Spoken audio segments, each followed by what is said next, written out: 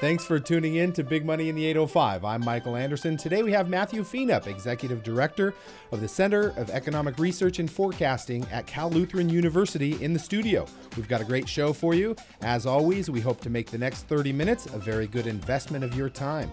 Today's show is brought to you by Geico Local Office, car and homeowners insurance for the 805. You could save up to 15%. Call Greg Mock of Geico Local Office, 805-487-7847. Michael Anderson, Chief Investment Officer at Maranatha Financial. Due to industry regulations, he will not discuss any of Maranatha's investments on this program. All opinions expressed by participants on this program are solely their own opinions and do not reflect the opinion of Maranatha Financial or its affiliates. For more information, visit maranatha.com. It's time for Big Money in the 805 with your host, Michael Anderson, bringing you a feature interview, a local nonprofit spotlight, and some financial wisdom. Get local and relevant information for the 805. For show notes and more information, go to maranatha.com. And now, here's your host, Michael Anderson. And welcome to the program. We've got a wonderful feature interview today I'm very excited about. It's Matthew Fienup of Cal Lutheran University. He's the Executive Director of the Center for Economic Research and Forecasting at Cal Lutheran University. He teaches courses in econometrics and environmental economics there at Cal Lutheran. He also has specialties in applied economic metric analysis, the economics of land use and environmental markets. Matthew's research examines the unintended consequences of urban containment policies. He's also the chair of the Fox Market Group.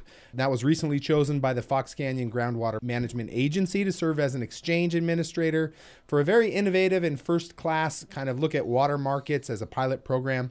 A little bit more, Matthew graduated summa cum laude from Brooks Institute of Photography, and he spent more than 15 years working as a professional climbing guide. And Matthew completed his doctorate in environmental economics at the Bren School of Environmental Science and Management at UC Santa Barbara. Matthew, thank you for being on the program today. Hey, my pleasure. Thanks for having me. Say econometrics 5 times fast. That's a word.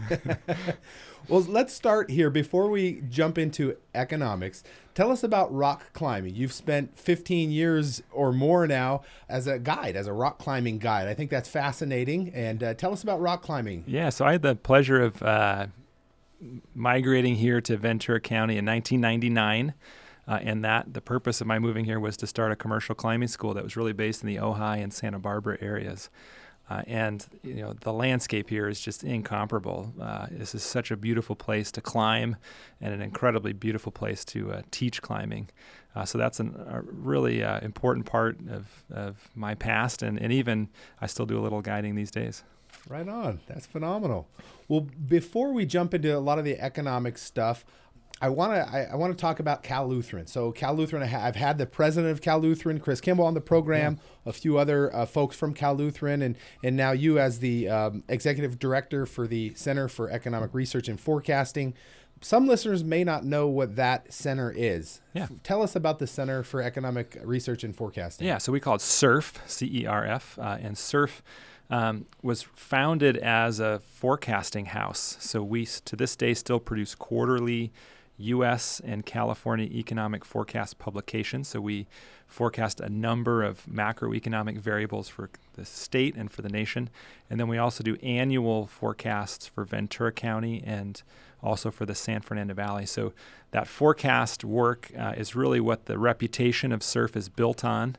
In fact, my predecessor, Bill Watkins, the former executive director, and my colleague, Dan Hamilton, won an amazing award 2 years ago where they were chosen by the National Association of Business Economists as the second most accurate U.S. quarterly forecast in the United States, second among 89 professional forecasting houses. So that's sort of the core work that they've been doing for years and that I get to be a part of. And then I really have a strong policy interest. So my background is applied to policy analysis. I'm interested in groundwater management, environmental markets, urban growth policies. And so that's what I've sort of brought to SURF is a strong policy orientation. And in the last 2 or 3 years, we've gotten to be involved in some really exciting things, creating, as you mentioned, one of the first of its kind groundwater markets here in Ventura County. And now we're actually working on policy solutions to the housing affordability crisis in Ventura County.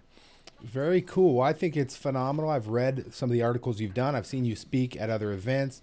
You're quoted often in the local newspapers here. So it's a treat to speak with you about this. And what I thought we would do is start big picture and then maybe drill down into Ventura County. And so we can let's start with the tariffs. And I know there was an article that you wrote recently, that economists agree on one thing. And I want to ask you about that article. But before we jump into that specifically, talk to me about tariffs, but from the perspective of Trump's side, from his perspective. What is the rationale of why the tariffs are a good thing for America? Okay, so let's start there. Okay, so to be clear, there is nothing good about tariffs. Okay. So, but I will try and capture what I perceive to be the perception, and that is, I think that policymakers sometimes treat international trade as a zero-sum game.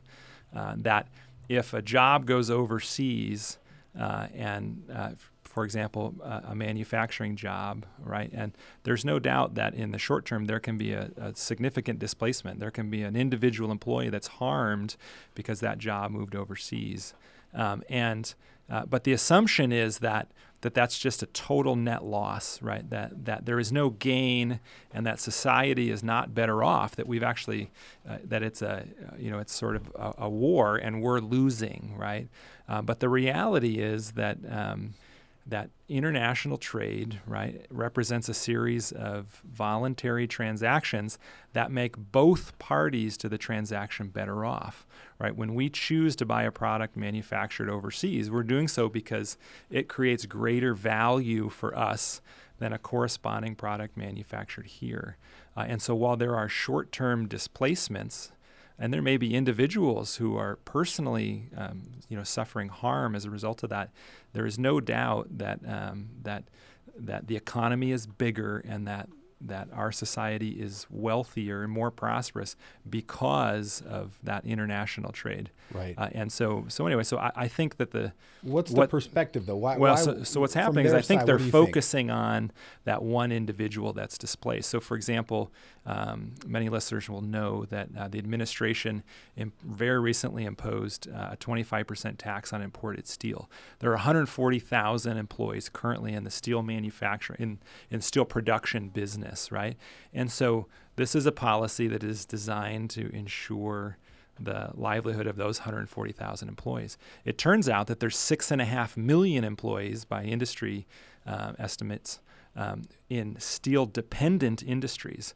So in this case, the 25% steel tariff immediately increased prices of all steel, right? They're up more than 35% since the president took office.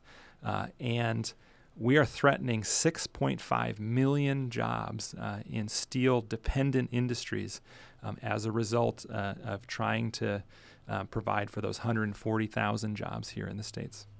So let's talk about this. So let's jump into your article, and then I have a few questions I'll ask you as well. But so your article says economists do agree on something. Yeah. Okay, and you're speaking about the tariffs. Talk to us about the tariffs and how they agree on well, and that first, being just to set this up to give you a sense, just how remarkable the unanimity around international trade is among economists. The old joke is people will ask, what's the first law of economists, right? The first law of economists is that for every economist, there's an equal and opposite economist. As the joke goes, what's the second law of economists? They're both wrong. Right. Right. So economists are universally derided for the fact that there might be two completely contrary viewpoints that can't coexist. Somebody's wrong, right? Well, it turns out in the case of international trade, there's tremendous unanimity. There have been a number of surveys of American economists that sort of reveal just how widely viewed the benefits of free trade are. So I would cite University of Chicago studies in 2012, 2016, and 2018. Those surveys of professional economists asked about attitudes about free trade. And in the first one, 2012, 98% of economists agreed that in that survey, Americans were better off because of NAFTA, the North American Free Trade Agreement. In 2016 and 2018, 100% of professional economists agreed that tariffs are bad, that they actually make Americans worse off. Well, I mean, I understand that to a point, but the thing I guess I'm hearing that I wonder about is that we're such consumers in America. So we consume, so we buy more than anybody else buys, and so that creates this trade deficit. So I'm glad you asked. So right. I want to, so one of the things that policymakers focus on is they actually trade on what they focus on what's called the current account deficit, which is actually the trade in goods and services. And there's no doubt that we run a deficit in the case of China, a substantial deficit in terms of the current account, the value of goods and services exported and the value of goods and services imported. But what people don't count is that we have a tremendous trade surplus in our financial account. Right, that necessarily those funds must be coming back into the U.S. And what China is actually doing is it's underwriting U.S. debt. Right, it's buying U.S. Treasury bonds and actually making it much, much, much cheaper for you and I to buy a house, to buy a car, for the government to spend itself into trillion-dollar deficits. So it's actually underwriting U.S. debt, and we have a tremendous surplus in that financial account. That must be the case. If it weren't the case that the deficit in the financial account among all countries equaled the trade deficit in the current account, then we would actually have adjustments in the relative value of currencies, which would slow imports, right? So this thing has to be in balance, and it's critical to keep in mind there's a financial account and a goods and services account. Well, let's jump over now. So this is good. And we'll talk about another article that you wrote, which talks about tax reform. Yeah. So the recent article is called The Benefits of Tax Reform. Yeah. Give us an overview of this article. Yeah. So in December, the president signed, after the Republican Senate and House passed fundamental reforms to the corporate tax system. There were some personal income tax changes as well, but the ones that we really view as a positive for U.S. growth and U.S. jobs are the corporate tax changes. And so what's important to realize when you consider these changes is that the old corporate tax system, the one that was in place in December of last year, put U.S.-based companies at a significant disadvantage relative to their foreign competitors. And that's and so there's a couple features. There's a couple reasons that's true. First, we had the highest corporate tax rate in the world. And so that a tax is a cost of doing business, and that means U.S. companies had a higher cost of doing business. In addition to having the highest corporate tax rate in the world, if a U.S. company earned income overseas, even if it was earned in a place that had a much lower tax rate, they had to pay the full U.S. corporate tax rate when they brought those earnings home. So what that meant was that the cost of doing business for a U.S. company was more expensive than the cost of doing business if you were, say, an Irish company, right, which had a tax rate a third of ours. And so this put a significant disadvantage for U.S. companies. So there's three pieces to the reform that were meaningful. We reduced the corporate tax rate from 35% to 21%. That's still above the European Union average. That doesn't make us a low tax country. It merely makes us an average one. Also, very importantly, it converts us to what's called a territorial tax system. If you earn income in Ireland as a U.S. company, you don't actually have to pay the full 21% when you bring the income back to the States. You just pay the Irish rate. You pay the rate where it was earned. And so what that means is that countries are now free, or the U.S. companies are now free to earn money abroad and bring that money back to the States. What we actually saw under the old system was that countries were storing trillions of dollars in profits in overseas financial accounts to avoid bringing it back, to avoid paying the full U.S. corporate tax rate. So this goes a long way towards leveling the playing field for U.S. companies. It should also end the practice of tax inversions, where companies like Burger King would become a Canadian company so that they could benefit from the favorable Canadian corporate tax system. And then one really nice feature, too, the third feature, I guess, is the repatriation of foreign earnings. Those trillions of dollars held overseas can be brought back and just paid a one-time tax that's lower on those. And so we already hear announcements by Apple. They're going to bring tens of billions of dollars home, hundreds of billions of dollars. Ventura County-based Amgen announced plans to bring tens of billions of dollars in foreign earnings back. And so all of this is good for the U.S. economy. It means there'll be greater investment in the United States, which ultimately means faster growth and more jobs. I think that's interesting, and I think that's well stated as well. It's interesting to hear you talk about the article as opposed to when I was reading it. So, as far as learning from auditory or versus, reading for me. So hey, I like what you have to say. Thanks. Hey, and if I can just add one thing about what this means for our forecast, because that's important, is that, it's important to realize SURF forecast publications have been pessimistic relative to the consensus. We've been pessimistic relative to the National Association of Business Economists consensus, the one you read about in the paper, the Wall Street Journal consensus.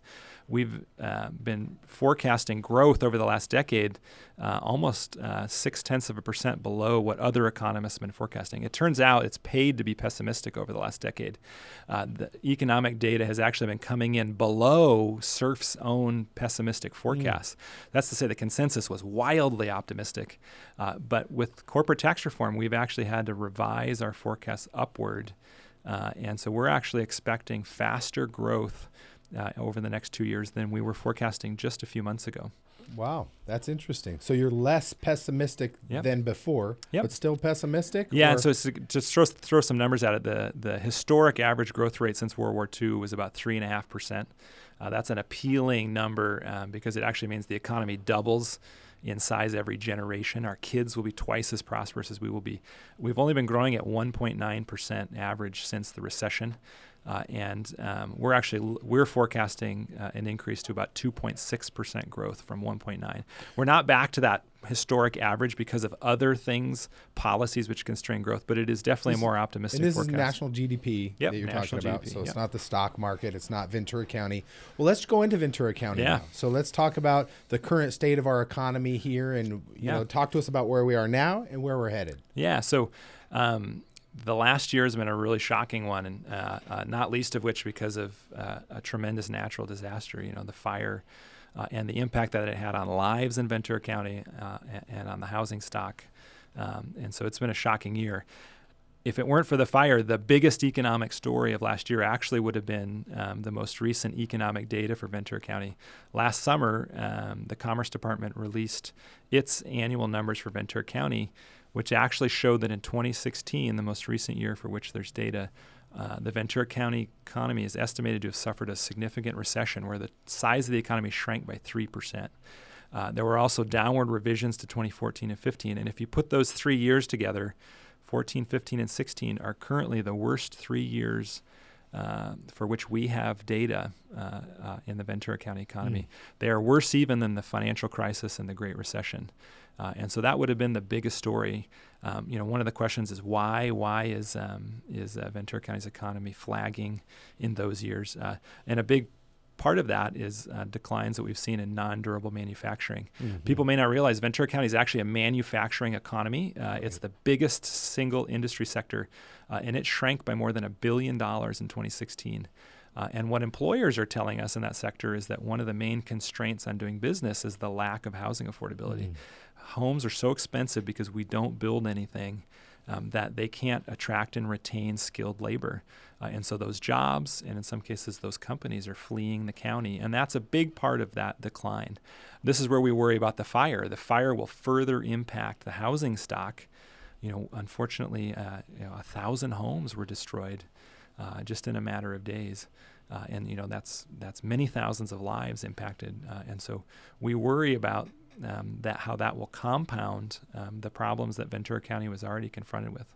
Yeah, I think that's an interesting point. We saw Amgen build this big office building in Tampa, Florida. That's right. They're sending a lot of folks there, asking if they'd like to go there. And they're also giving them a 15% reduction in their salary. But what they're finding is that their quality of life is going to be actually better than it is here from affordability. So they'll be able to afford more of a bigger house and have more discretionary income. And so it's a theme that is interesting. It puts a lot of pressure on doing business here. Yeah, and what this means for the Ventura County residents that are here and have jobs is that in many cases, And this is true.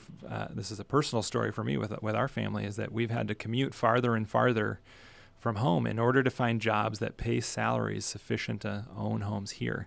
A lot of the jobs that have been produced in Ventura County since the recession are actually in the two lowest paying sectors of the economy. They don't pay enough that you can live here. And so many of those residents are commuting into the county from LA County, in some cases from the Antelope Valley, in order to, because they can't live here and they have to drive in. Well, that's great. And we're going to continue. We could talk about this a lot more, but I want to get into real quickly. Friends and listeners have questions and they have children in school. They're wondering what they should study. Yeah. Where is the job security of the future? Oh, goodness. What's your thought on that? Yeah. So this is stepping outside my area of expertise. But what I will say is, maybe I'll take a minute to plug the program that I have the privilege of teaching in. Is that we teach? I am an instructor in the Master's of Science in Quantitative Economics at California Lutheran University. We have highly motivated students across a range of professions seeking hardcore quantitative training. And we're really hearing from the students that we place in jobs that they're employed, and we're placing at Google and other Spotify, IBM, high-profile employers, that those employers highly value quantitative skills. Yeah, that's the buzzword there. Yeah. Let's jump into quickly, and we're short on time here, but I didn't want to exit the interview without talking about groundwater management. Yeah. Big word. We're hearing it more and more. Yep. Maybe we'll have you back for interview just on groundwater management. But what is groundwater management? Just give our listeners a brief overview. Yeah, so and there's exciting news to temper my other comments about Ventura County. There's real exciting news for Ventura County. So groundwater obviously is a critical natural resource. If you're in Ventura County, about 80% of our water comes from groundwater, at least in the western part of the county, and just a little bit comes from surface water streams. And so that means that much of the water that comes out of our tap, that waters our crops, is coming out of the ground, right? And it is a finite resource, and especially on account of the 5-year drought, there's been significant declines in groundwater levels. So groundwater management is just the policies that are used to manage that scarce resource. And in Ventura County, we are really at the very forefront of groundwater management across the state.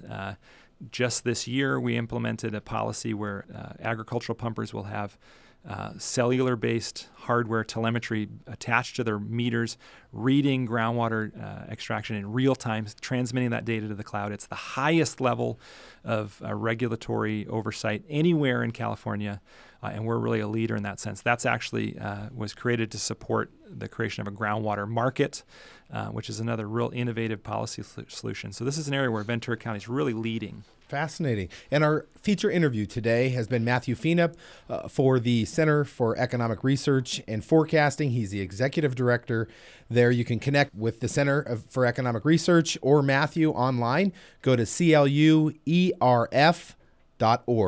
And we'll also have the link on our show notes. Matthew, thank you for being on the program today. My pleasure.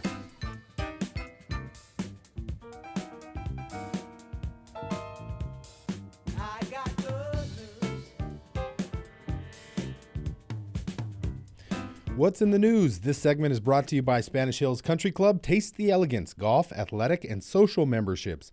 Visit SpanishHillsCC.com or call Cindy 805-388-5000. We have Tim Gallagher, the former editor of the Ventura County Star, as our news correspondent. It's great to have you on the program, Tim. What's in the news this week? Mike, everybody wants to have parole programs for prisoners, but not in their backyard, And there's one of those that's been proposed in outside Camarillo, where the state would do a training program for parolees to train them in firefighting and that sort of thing. And they had a meeting about it in Camarillo the other night, and more than 100 people came out to show up. And to use a bad pun, they wanted to burn the place down. It's a $26 million facility they'd be building out there by the CYA in Camarillo.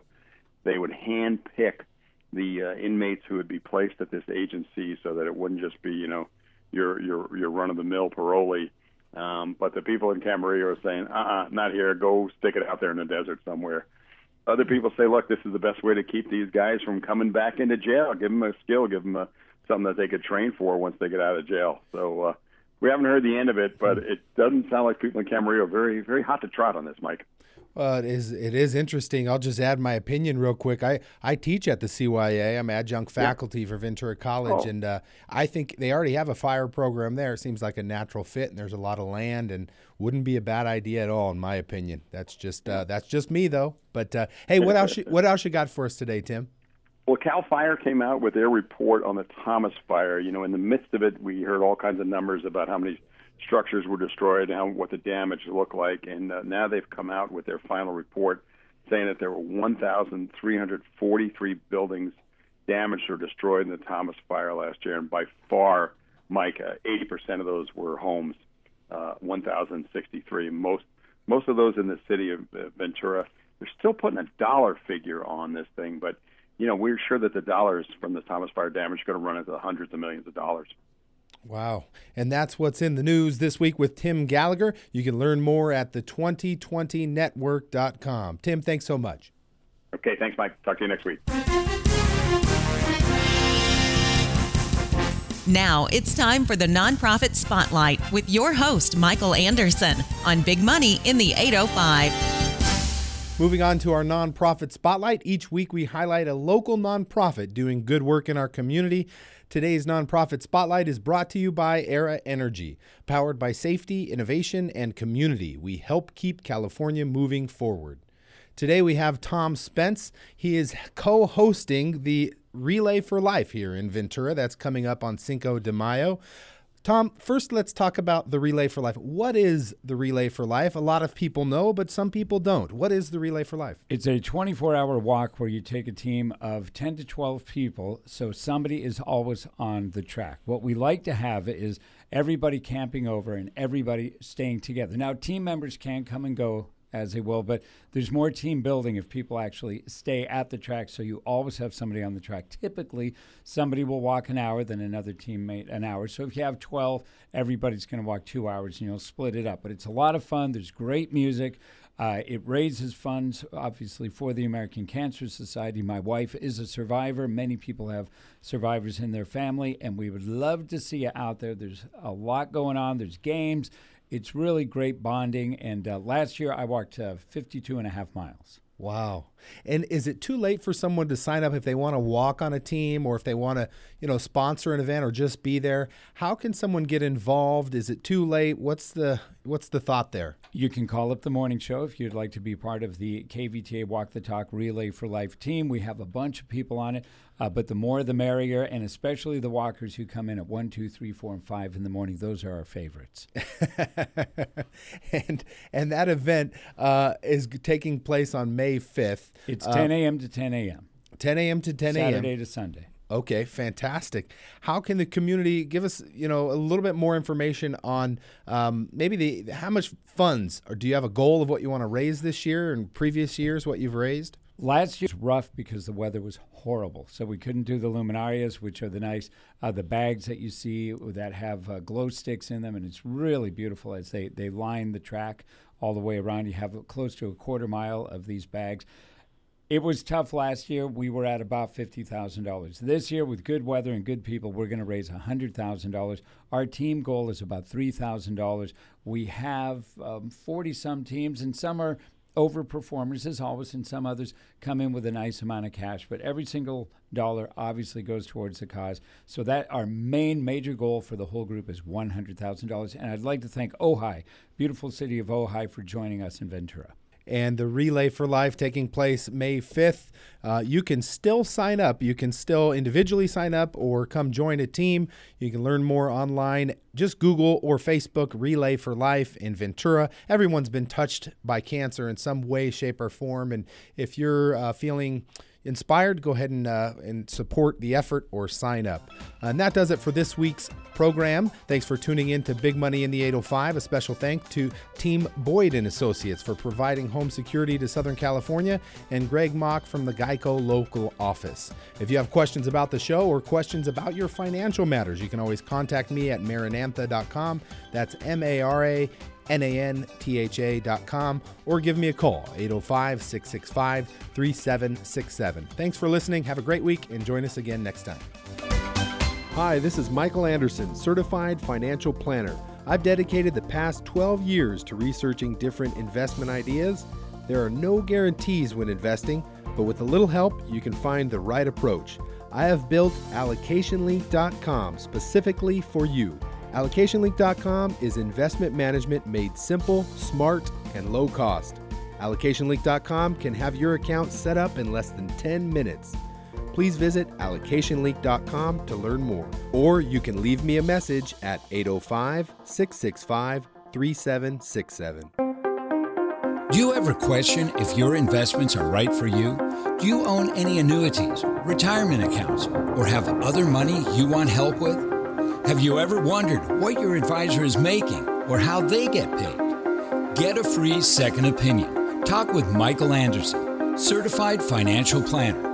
Call his answering service today, 805-665-3767. Leave a message and get a call back immediately. 805-665-3767.